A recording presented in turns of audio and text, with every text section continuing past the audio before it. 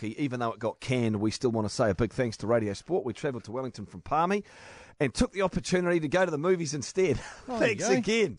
From Damo. What'd you see, Damo? Send it back and let us know a review. Jurassic World, The Mamma Mia Fallen 2. Kingdom. Mamma Mia 2.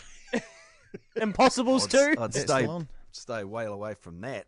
So we had the hockey between Canada and USA in Auckland on Friday. Louis to report back a little bit later this morning. There's a game in Queenstown later this week, but Game 2 was going to be the big one, the big outdoor event at the Wellington Stadium. Now, for reasons that we are about to hear, why the event never happened. Shane Harmon joins us. He is the Chief Executive of the Wellington Stadium. So, Shane, very briefly, can you tell us what the story was and why you couldn't get this game off the start line?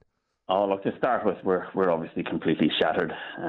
We're very sorry for the ticket holders and also the promoters. I mean, ultimately, this event was a fundraiser aimed at raising funds for research into concussion. So we're bitterly disappointed. And look, it was just really we were hit with a couple of freak situations, namely a burst pipe on Thursday, and then the wind on Sunday. And up until Thursday evening, everything had gone smoothly and was on track.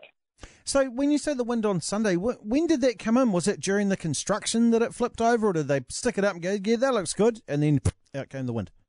Yeah, it was all up. I mean, it was up right through Saturday evening into Sunday morning, and there were no issues. The wind started picking up on Sunday morning, and they applied some strengthening around the perspex boards to make sure they were stable, but one came out, and then the start time was pushed back to 12:30, and then the side of the rink came down, and at that point, it just was a safety issue, and we couldn't proceed, unfortunately. Would the stadium ever consider trying to put on an event like this ever again?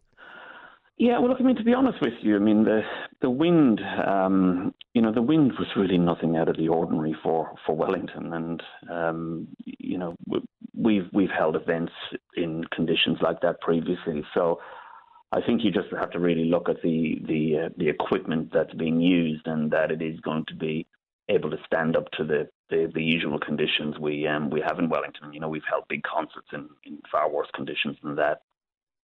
So was the construction not adequate enough? Does there need to be some sort of an investigation here as to what happened, so you can apportion blame somewhere? No, look, I mean, that's a matter for the promoters. I mean, we will do a debrief with them afterwards. But you know, we're as equally sorry for the promoters, because this is a very, very costly exercise for them. And I can assure everybody, over the last 2 days with the event owners, the promoter and the stadium, you know, we did everything within our power to bring this to fruition. And the main issue was the burst pipe on Thursday evening. You know, that's what set us back in terms of the original day of Saturday. And the main pipe carrying glycol, which is a freezing agent, to the rink burst, and it set the organisers back several hours, which meant the water went down on Friday morning instead of Thursday night. But we were assured right through to Saturday morning that we would have a playable rink, but it became apparent on Saturday that it had not set sufficiently and needed more time. Shane, what's glycol, and does it do anything bad to grass, I guess, as we're looking forward with hurricanes that might want to use that? We'll know over the next couple of days, but it was on the extremity, so nowhere near the rugby pitch, and most of it was spread over the membrane, which was the base of the rink, so it was all cleaned up. But no, the glycol will have no impact on the playing surface. Shane, assuming the game went ahead, was this going to be a success based on ticket sales? Yes, absolutely. So we had 10,000 tickets sold, which was the target. So we achieved that target. We had moved the rink down to the southern side of the stadium to create a more intimate environment. And you know, the setup just looked great. And even when the people were coming into the stadium yesterday, and we still were assuming that the event was going ahead. It looked like it was going to be a pretty special event. So it's pretty shattering. What kind of feedback have you had from people at the ground yesterday, and then I guess through your social media platforms and whatever else?